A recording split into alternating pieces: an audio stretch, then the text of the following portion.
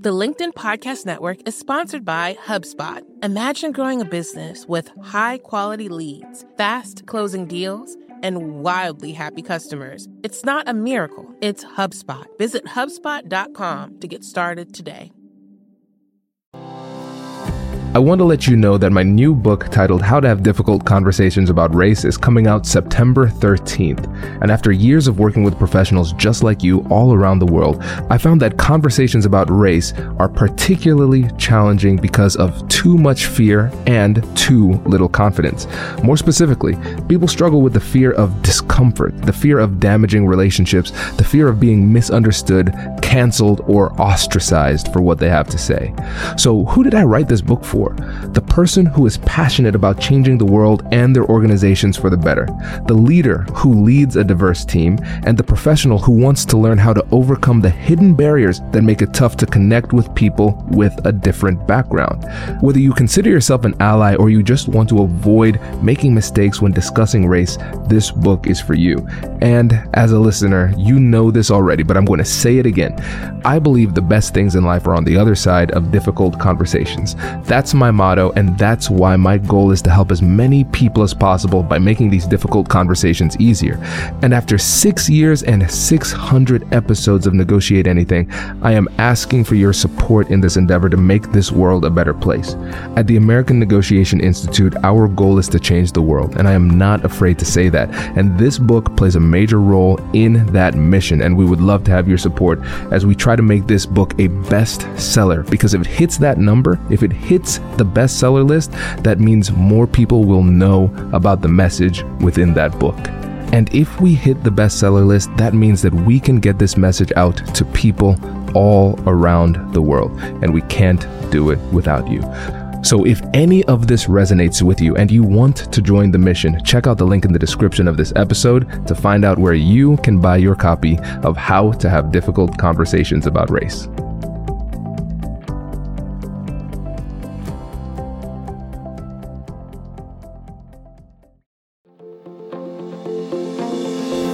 Hello, my friends, and welcome to another exciting episode of Negotiate Anything. This show is produced by the American Negotiation Institute, and with over 5 million downloads and listeners in over 180 countries, listeners just like you have made this the #1 negotiation podcast in the world. Hi.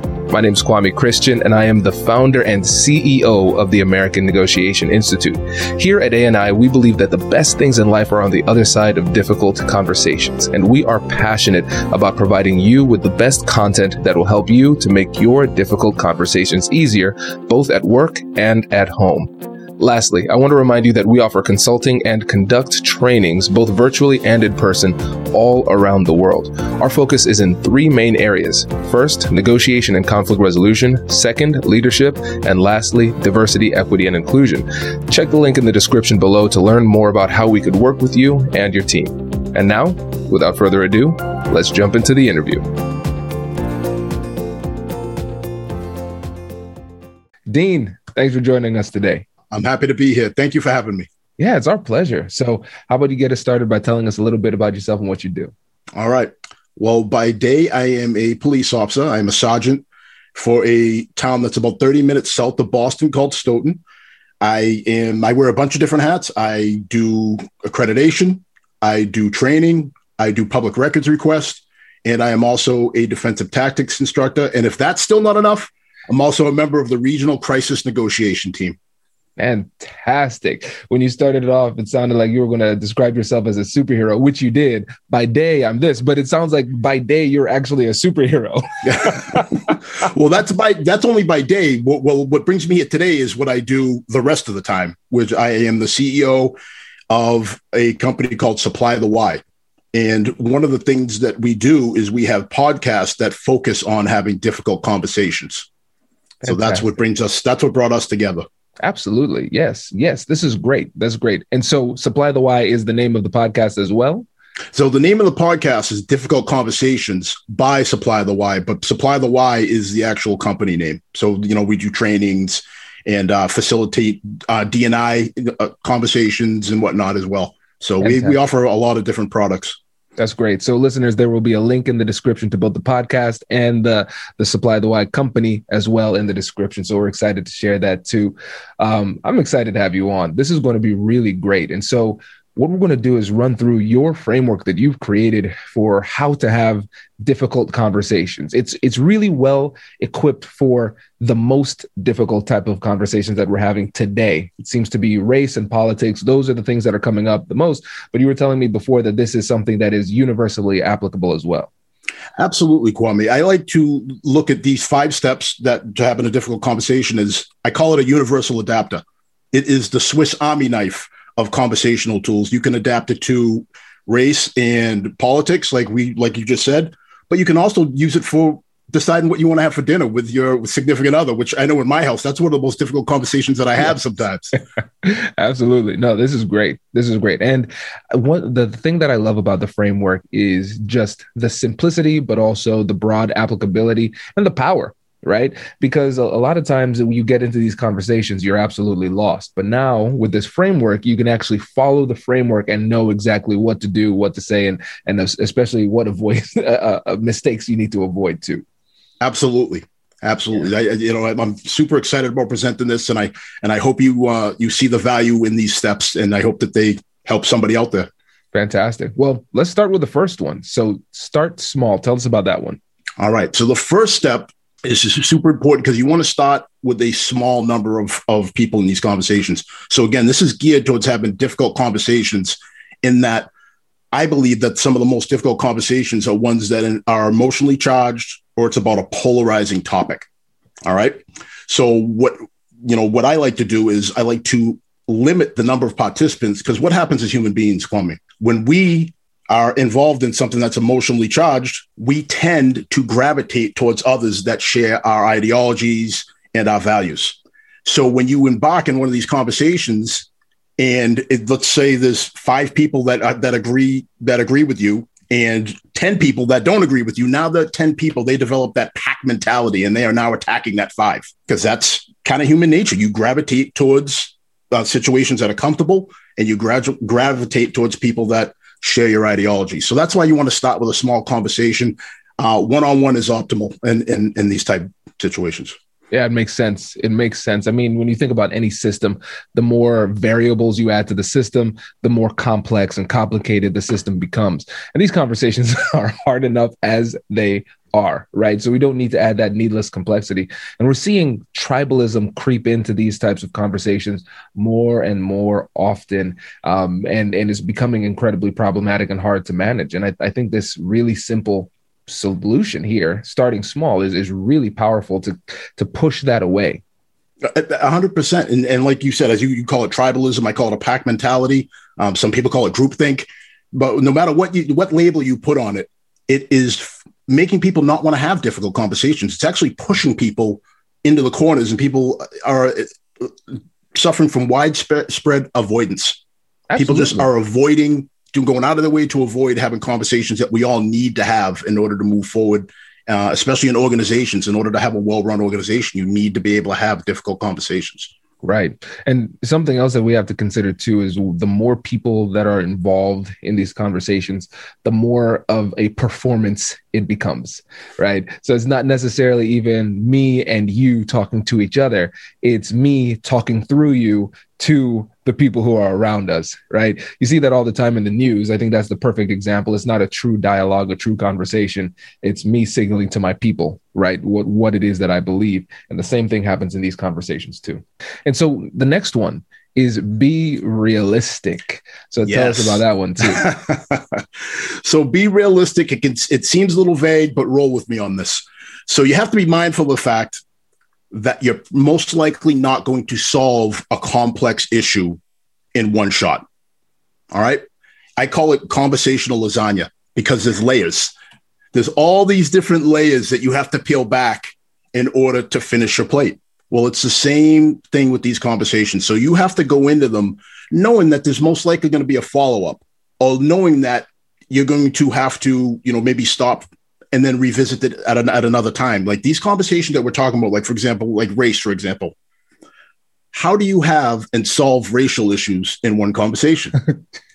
Well, And the answer is it's a loaded question. I'm asking because it's not possible. If someone out there figures out how to do it, contact me, Dean@supplythewhy.com. We'll get together and we'll make billions of dollars because marketing this thing, because it's not something that can be solved in one conversation. So you have to, the goal is you want to enact kind of like a butterfly effect of positivity. And you want to create a situation where now you're building some trust, and you can, once you have that trust, that foundation of trust, you can have more conversations. People feel safe to have more of these conversations. And that's really the goal here with this. You have to be realistic, and you got to start small right off the bat. I love the simplicity of this too, because a lot of times with these conversations, it feels like you're trying to boil the ocean, right? This massive situation and challenge that we're dealing with, and we're trying to solve the problem right now. And then we wonder why we're so frustrated, and we wonder why we are frustrated repeatedly in all of these conversations we have. It's like, I can't accomplish my goal. Well, is your goal realistic? That's a legitimate question. It reminds me of a time when my son Kai, he was 2. I saw him in the backyard, standing on his little chair, reaching up into the sky, and I said, "Oh, Kai, what you doing there, buddy?" He says, "I'm trying to touch the moon." That's what he was trying to do. And I feel like a lot of these conversations, people try to touch the moon. They're trying to do something that is physically impossible to accomplish in this conversation, and just simply giving them the license to say, listen, we're not trying to solve everything. Let's be realistic about what we can solve.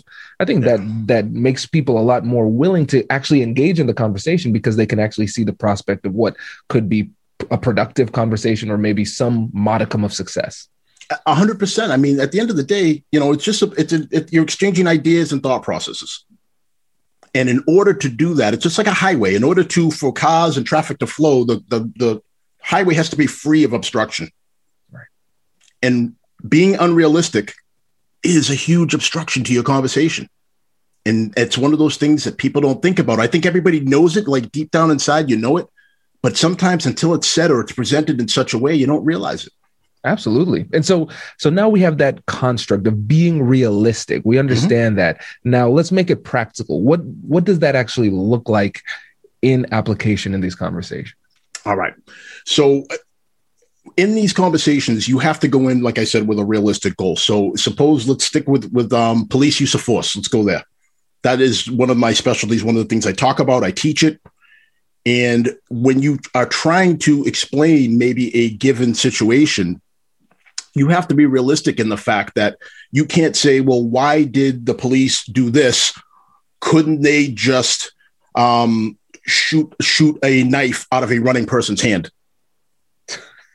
That seems pretty hard. Now, you're laughing because it sounds crazy to people that understand the difficulty of something like that. That's something that you see in movies and in old Westerns, and that becomes people's reality. Mm-hmm. They don't realize, like, if you've never handled a weapon before and you don't realize the complexity of handling a weapon, and then the rules that you're bound by as a police officer, in that you have to be cautious of your target and what's beyond it. So it's not even like you can just sit there and shoot. You have to, you can't just shoot at something and then not have an idea of where that bullet might go if it misses. Because if you put somebody that's downrange in danger, you can't take that shot. You're not supposed to take that shot. So just little things like that is part of being realistic. And that's when building this trust and having these one-on-one conversations helps, because I can then say, hey, listen, I understand what you're saying and I get it. In theory, force is ugly and it's not something that's attractive, but you have to understand all these little things that aren't readily apparent to an everyday citizen, and that's one of the things that's part of the realism you have to present to people when they're talking about options that might not exist. Right. And with that little case study that you provided there too, the thing that I liked about it was that you were not dismissive of the claim. Right. You weren't dismissive of the claim. And you also said you understand where you're coming from, and you explained that you understand where they're coming from. Right. So you're not just saying, oh, I understand. You know how people just say, I understand. It's like, no, I understand because you said this. Right. I think that's brilliant. And at the same time, you're adding to it. It's kind of like the improv technique of yes and. Right. So, yes, that is a really good point. And another thing that we should consider is the complexity of the situation. For example, these variables, those type of things. So like you said, layers, we're adding to it gradually, but at the same time, you were really well, you approached it really well with not like just taking away a layer, just slapping away dismissively too, because that could be problematic as well. Absolutely. If I belittle somebody and I make them feel small for asking a question, which to me might seem like, wow, how do you not know this? But I have to realize not everybody does what I do for a living. So they don't, it's just like if I walked into, some famous chef's kitchen and then I thought I could cook because I made a great burger the other day on my grill. And now all of a sudden I think I'm a 5-star chef. If they start shouting out terminologies and telling me to do things, I might not understand it. And it would make me never want to be in there again if someone smacked me verbally and said something that was hurtful or belittled me with the comment. So part of our tenets is we try to make sure that we embrace conversation and we make people feel comfortable in these conversations. It's paramount. Absolutely. Yeah, it's paramount, but we often forget it. Again, going back to what we were talking about with that pack mentality, when you see somebody from outside the pack, the first thing you say isn't just thinking about it from a primal level, right? Base human psychology. Mm-hmm. We're not saying, oh, that's a different person, let me welcome him in. Usually it's like, that's scary. It's going to be an aggressive response. That's the baseline human response. So again, what we're doing here is we're creating these unnatural, I'm using air quotes, unnatural responses, because oftentimes your first response in these conversations, the first emotional response you want to have isn't going to be very productive. And so I really like that the one of the fundamental tenets of this entire approach is embracing conversations and making sure that the person, your conversational partner, feels as though they are included and feels as though they are respected, so they are actually more willing to engage. 100%. You got it. Right. Does your company invest in professional development training? If you believe that your team would benefit from a negotiation workshop, all you need to do is go to our website, fill out the workshop request form, and then we'll set up a time to chat. These workshops are completely customizable, and we've done them all around the country. Negotiation and conflict resolution skills are beneficial across all professions, but they're especially useful in procurement, purchasing, sales, sourcing, and contract management. Our calendar is filling up quickly, and we even have some workshops scheduled for next year. If you think you might want one, I'd suggest reaching out soon so you don't miss out. Check out the link in the description to learn more, and we will be right back after this. The LinkedIn Podcast Network is sponsored by TIAA. In the last 100 years, we've seen financial markets swing, new currencies come and go, decades of savings lost in days, all showing that a retirement plan without a guarantee, quite simply, isn't enough. So more than a retirement plan, TIAA makes you a retirement promise. A promise of a guaranteed retirement paycheck for life. A promise that pays off. Learn more at TIAA.org/promisespayoff. The LinkedIn Podcast Network is sponsored by HubSpot. More to-dos, less time, and so many tools to keep track of. Doing business can be hard, but you don't need a miracle to hit your goals. You just need HubSpot. Their all-in-one customer platform can make growing your business infinitely easier. Imagine this: higher quality leads, fast closing deals, wildly happy customers, and more benchmark breaking quarters. It's not a miracle, it's HubSpot. Visit HubSpot.com to get started today. And so the next one, staying focused on one topic. So why is this so important? This is so important because this is out of the first three we've gone over, this is the one that really requires the greatest amount of internal discipline. Staying focused on one topic it's difficult to do because, let's face it, when we get emotional and we feel a certain way about something, now we are in attack mode. All right, we're presenting our case and we're trying to win. And when that happens and we let emotion take over, we forget the fact that again, what's the main point of a conversation? It's to have an exchange of ideas and thought processes. So you start with one topic to make sure that the receiver is following you. All right. You have to make sure, like, how can you have a conversation with someone if they're confused? And let me give you a prime example of that. Before I ever got into police work, I was in sales for years. And one of the things that we tried to do in sales, I sold two things that don't really, that are very difficult to sell. I sold long distance phone service. That tells you how old I am, because that was a thing at one point. And then I also sold credit card processing terminals. Those are two industries that people really don't understand how they work. So right off the bat, I'm starting off with a huge wall of defensiveness from people, because who wants to feel stupid? Nobody does. Nobody wants to feel stupid. Nobody wants to feel like you're not smart when someone presents something to you and they're really talking above your head. So that is when I really realized how important it was to stick with one topic, one component of what I was selling at a time, to make sure people were with me. So if I could get somebody to give me 30 seconds of their time, and I started really by asking what was important to them. Like, for example, we're talking about long distance service. Do you have anybody that lives outside of, say, 30, 40 miles away from whatever the mileage was back then? And people, of course, everybody says, yeah, I have an aunt or this. I said, all right, well, how often do you talk to them? How important is this to you? And then as soon as you do that, now I've made it about them. I've stuck with one topic. I've talked about, the amount of time they use it, what time of day they use it. And now I've built some trust, and now they're with me because I've brought them along in the conversation. Then I go into what the distances are for when the long distance kicked in. It kicks in after this distance. So if they live from this city and beyond all the way out to Japan, you're going to be paying a long distance service. And that's what I would do. And that's how you bring people on. So I just have taken that sales approach and I've applied it to my role as a supervisor, as a leader in a police department.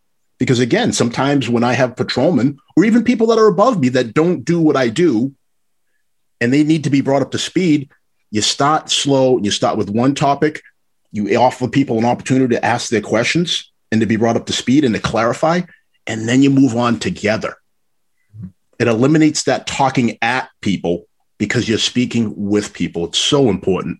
Absolutely. And so it sounds like what we're doing here when we're talking about one topic, we're not saying necessarily one topic for the whole conversation. We're saying one topic at a time. Correct. We're bringing people along one topic at a time. So it could take 30 seconds to do that. You could end up having a meeting that's only about one topic. I mean, it depends on what you're talking about, and it depends on the gravity of the situation that you're discussing. Yeah. Okay. No, that makes a lot of sense. And now let's say we're in a conversation and we say, all right, I remember Dean told me one topic at a time. I got it. Now I'm going to try to do that. And I say, all right, so let's talk about this issue. But my conversational partner, the person on the other side, they are going all over the place. They're talking about 15 different things. It's even hard for me to keep track. So how do we address those situations where even though we're trying to talk about one thing, the other side is trying to go all over the place? I love this question. I'm so glad you asked me this, Kwame. One of the techniques that I like to use, I'm a very direct person, is I like to slow things down. So if the conversation turns into a verbal ping pong match and it's just going all over the place and you're having trouble keeping track, slow things down. Say, hey, Kwame, I understand that you have a lot that you want to talk to, you want to talk to me about, but let's stick to what we started with. You started out with this was your main thing that you wanted to talk about. So let's stay there for a little while because you kind of lost me. You were making some great points. I was following you, and then we moved on to something else. So would you mind slowing it down so I can follow where you're going with this? Empower them. Yeah. Oh, that's great. That's great. So listeners, let's break this down because that was a masterclass right there. Dean, you made it look so easy, but there were so many layers to this. Okay.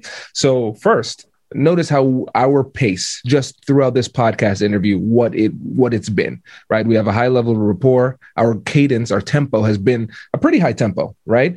But then in the example that you gave, when you said, I'm going to slow things down, you actually slowed down your rate of speech to convey that to the other person, slowing it down. And I'm assuming too, one of the benefits of this is not only the fact that it actually in terms of time slows it down, but also calms the person down. It was intentionally soothing with the way that you did that. The other thing that you did, you didn't belittle them again by saying you are scatterbrained. Like, where are you going? You're just everywhere, right? Blaming them for it. But what you said is you made a really great point here.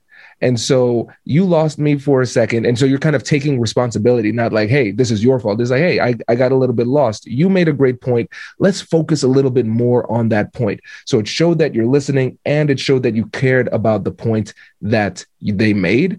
But at the same time, you're taking control of the conversation too, but not in a domineering type of way, in the way of I would say a caring leader would in a conversation too. So I love that example that you just gave.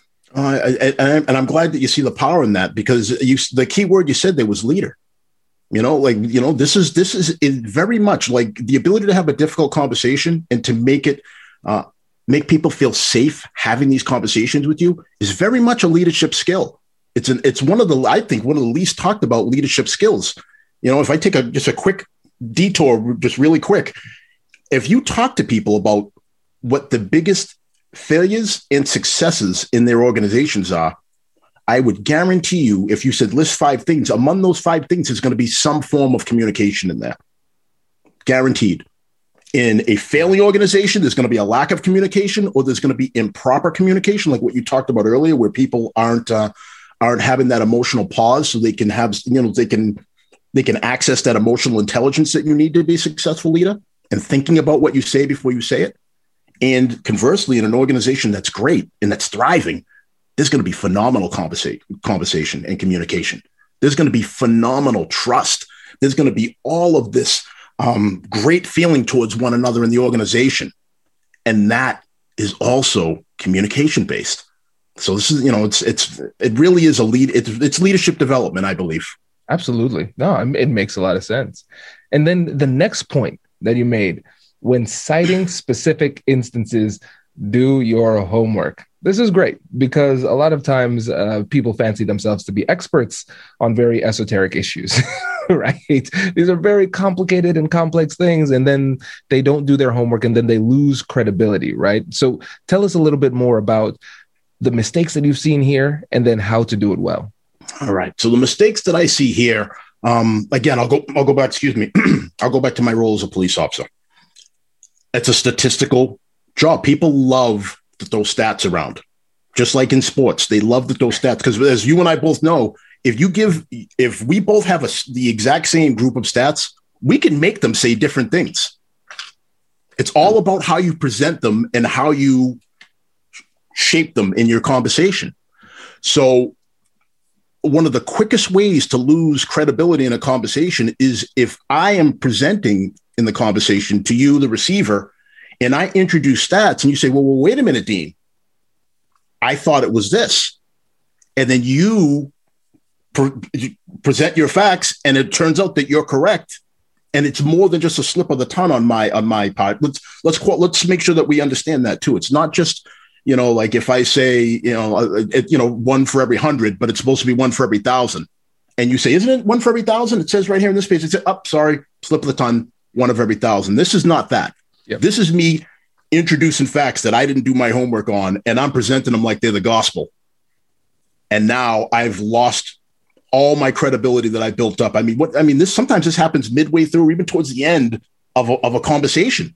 So all that hard work you did, everything you did to get to that point and build that relational credit score, so to speak, whereas, you build that foundation of trust, and now you feel comfortable having these conversations. Well, now you've just ruined it because you just brought in something that wasn't true, and then you tried to sell it like it was.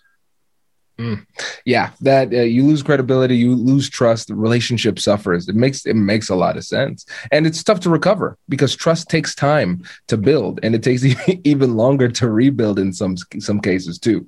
So especially as a leader too, if we're bringing this to the context of a leadership within an organization, a family, a company, whatever it might be, you might have a long time to build it up just because of this mistake. If you take step 3, which is staying focused, and then you couple it with doing your homework, what happens when you lose people? They retreat back into a defensive posture. And when that defensive posture is tantamount to, if you want a visual, it's like building a wall with a moat in front of the wall. So every time that you lose credibility, or you make somebody feel confused, or you make them feel like they can't keep up with you, that moat grows, it gets deeper, that wall gets taller. So if you keep going on that way, you're going to make it so it's insurmountable. And like you said, you are not going to be able to recover from that and get what you need to get accomplished through that conversation. So very important. Makes a lot of sense. And now when we do this properly, let's say we actually do our homework. We have our stats and statistics, evidence, everything down pat, and we understand it the right way. How do we introduce it to the conversation persuasively? Again, it's an exchange of ideas and thought processes. So the best way, first of all, is you let everybody get their turn talking. All right. That, again, it seems so simple, but if I am so hot and heavy to introduce what I want to talk about to the point where I'm not even listening to what you're talking about, I'm just listening for the break in your conversation so I can start talking. Right. Right. We've all had conversations with people like that. That is a way that it's not going to work. So you have to be patient, and there has to be that trust that both people are going to get an opportunity to present their sides and present their points. So as far as stats I'm not a big stat guy, because I think that you can get tripped up on stats. But if there's something where I do decide that I have to introduce statistics, I am going to present it in such a way where it flows with the exact topic we're discussing. It has to flow with that conversation. It can't be willy-nilly. I can't just throw it in because it sounds right. It has to be relevant to what we're talking about right then at that time. Yeah, absolutely. It makes so much sense. And one of the things that I've seen oftentimes is people use the statistics and the data as a crutch, right? Instead of communicating the message, they just share the data and hope that the data communicates it for them. Right. And so I think it has to have synergy within the conversation. It can't be the only part of the message, but it will be an important part, but you have to use it the right way. And I think the point that you made, especially about giving people the opportunity to feel heard before introducing that, is so important, because sometimes if they feel like you're monopolizing the conversation and then now you're going to hit them with a lot of data and statistics, people are just going to tune out. So even if the data is great, they're not receptive yet. 100%, because again, I mean, there's certain segments of the population that loves data, like people that are math and science minded, and they like things in neat little boxes. They love statistics and data. Again, I'm not really that. I prefer context. I'm the person that I might make somebody uncomfortable because after they've introduced the stats, I'm going to say, that sounds great. Can you provide a little context as to how that applies to what we're talking about? And sometimes that, and you have to be, if you're going to introduce your statistics, you have to be worried. I'm not worried. You have to be prepared for somebody like me in the audience that's going to ask for context. Right. It makes sense. I think that's powerful. And then I know the last point that you make out of your 5-step framework is the most important one. So tell the audience what that is and what it means to us. All right. The 5th and final point. Don't try to win. Don't try to win the conversation, folks. Again, it's an exchange of ideas and thought processes. It is not a competition. It is not an argument. It's not even a debate. You're trying to exchange information and ideas for one main purpose. You're seeking to understand your conversational partner. And how does that play? We're on Negotiate Anything. How can you negotiate with somebody if you don't understand where they're coming from and what's important to them? I'm not saying it's impossible, but I am going to say it's very difficult to do. All right. So you have to get rid of that I'm trying to win mentality, which is difficult for somebody like me. I'm a former athlete. I am ultra competitive. But this isn't that. This isn't the time for competitive. This is the time for you to take a deep breath, access your emotional intelligence, and really seek to understand the people that you're in these conversations with. That makes sense. And now let me play devil's advocate here. Please. Because somebody would say, well, Dean, you've been in sales. You're trying to close deals. Now you're in the academy, right? And so you're leading. You need people to do things. They might not be doing it now, and now you need them to do it. In crisis negotiation, right? They are doing something extremely illegal. You need them to stop doing that. So how can you accomplish that if you're not trying to win? phenomenal question. So every conversation has different points at which you have to progress in the conversation. And in some point in police negotiation, for example, there might be a point where we're no longer conversating. Now it's time for you to do what we need you to do. I need you to put that weapon down on the table, and I need you to come out of our house with your hands up and then listen to the officers that meet you at the door. That's when it progresses. So you have to, and again, if you use your police academy example, there are very few conversations in the police academy, Kwame. I've been through two, and it's mostly they say, you do, they say jump, you say how high, and that's the end of it. So that's something. I wish it was more conversational. Would have made for a much more enjoyable experience, but it wasn't really that way. But of all serious, you really want to, emotional access that emotional intelligence. You want to utilize it. You want to take a deep breath, and you want to remember that the main thing you're trying to do is you're trying to seek to understand. Once you've understood, then you can start looking to close your deal, your sales deals. If I know what's important to you, Kwame, I know how to close you now. I can simply just rehash what we talked about, and I can access all those points in the sales pitch that you didn't even realize was a sales pitch. You thought it was me just having a caring conversation with you. And it might have been that, but it was also me trying to gain information as to what I need to do in order to get you to say yes to the deal. Yeah, this is powerful. And really what it comes down to is the reality that sometimes we try to persuade too soon. We focus so much on our agenda and what it is that we want and what it is that we need that we try to impose ourselves on somebody else. I remember I was doing a negotiation training. Speaking of supply the why, this was one of those times where I'm like, man, I wish I didn't hear that why. I had folks say, hey, so what brought you here? What do you hope to accomplish? And this guy said, I want to learn how to impose my will on people. I'm like, oh man, you're in the wrong place. I don't want to be an accomplice or whatever it is that you're trying to do. But I think that's how a lot of people approach it. They're like, this is what I want, and I need you to get in line. And that's it. And then people get resistant. They get defensive, as you described earlier. But if we take the time to understand this important part of the process, understanding and empathizing, then it positions us to then get what we want, but we have to suspend our agenda in order to accomplish that. Absolutely. And a real quick side story on how this works in real life. And again, I was the receiver of this. I wasn't even the presenter of this. So, and I was in the process of buying a car for my wife. And I don't know about you, I don't enjoy that process. I really don't enjoy it. I would rather buy a house. I thought that was a better process and a more enjoyable process than buying a car. So I found this young salesperson that I just liked. We had an instant synergy with, but the deal didn't make sense. The numbers didn't work. So I didn't do business with him then. I came back to this person 4 months later. I ended up buying a car from someplace else, and I still went back to this person later and ended up buying a car from them because we built that relational credit score, that baseline of trust. Like, I trusted this person. He took time to explain things, one item at a time.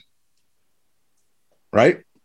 He stayed focused on my needs and what I wanted. That was very important to him. It wasn't him like, hey, listen, Dean, you know, even though you're 6'1", 255 pounds, let's try to stick you in a small 2-seater car, where you're eating your knees when you drive. He didn't do that, which has happened to me when in other car buying processes. So the whole point of that was this person didn't try to win. They listened to me. They heard what was important to me, so much so that I said, you know what? Even though it didn't work this time, I'm going to come back to this person because they did all of the steps right. And even though they weren't able to close me per se, we left as friends and we left on a high note, which again, you're not going to close every deal. You're not going to, I'm not going to stop every bad actor in my negotiation role from doing what they want to do.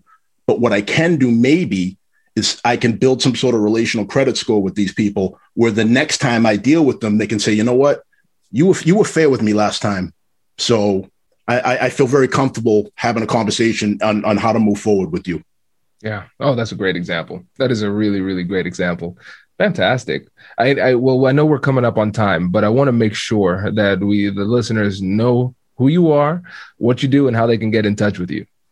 All right, everybody. Again, I'm Dean Jenkins, and I am here today from my company, Supply the Why. I have a podcast, which is every Monday night at 7 p.m. Eastern Standard Time on the Supply the Why Facebook page. I am on LinkedIn. I am on Instagram. And we have podcasts on all of your favorite major podcast platforms. So check us out. Connect with me on LinkedIn, like the Supply the Why page, and let's get to know each other. Fantastic. Dean, thank you so much. We really appreciate it. Thank you for having me, Kwame. Congratulations! You've just joined an elite club. By listening to a full episode, you're now officially on the Negotiate Anything team. So welcome aboard. What most team members do is they subscribe to the podcast because that allows them to automatically get the latest episodes of the show. The best things in life lie on the other side of difficult conversations. Keep learning, keep practicing, and keep getting better. Your relationships will improve, your career will soar, and you'll have the confidence you need to get the most out of these crucial conversations. Again, thank you for joining the team. We're excited to have you, and I will see you in the next episode. I'll catch you later.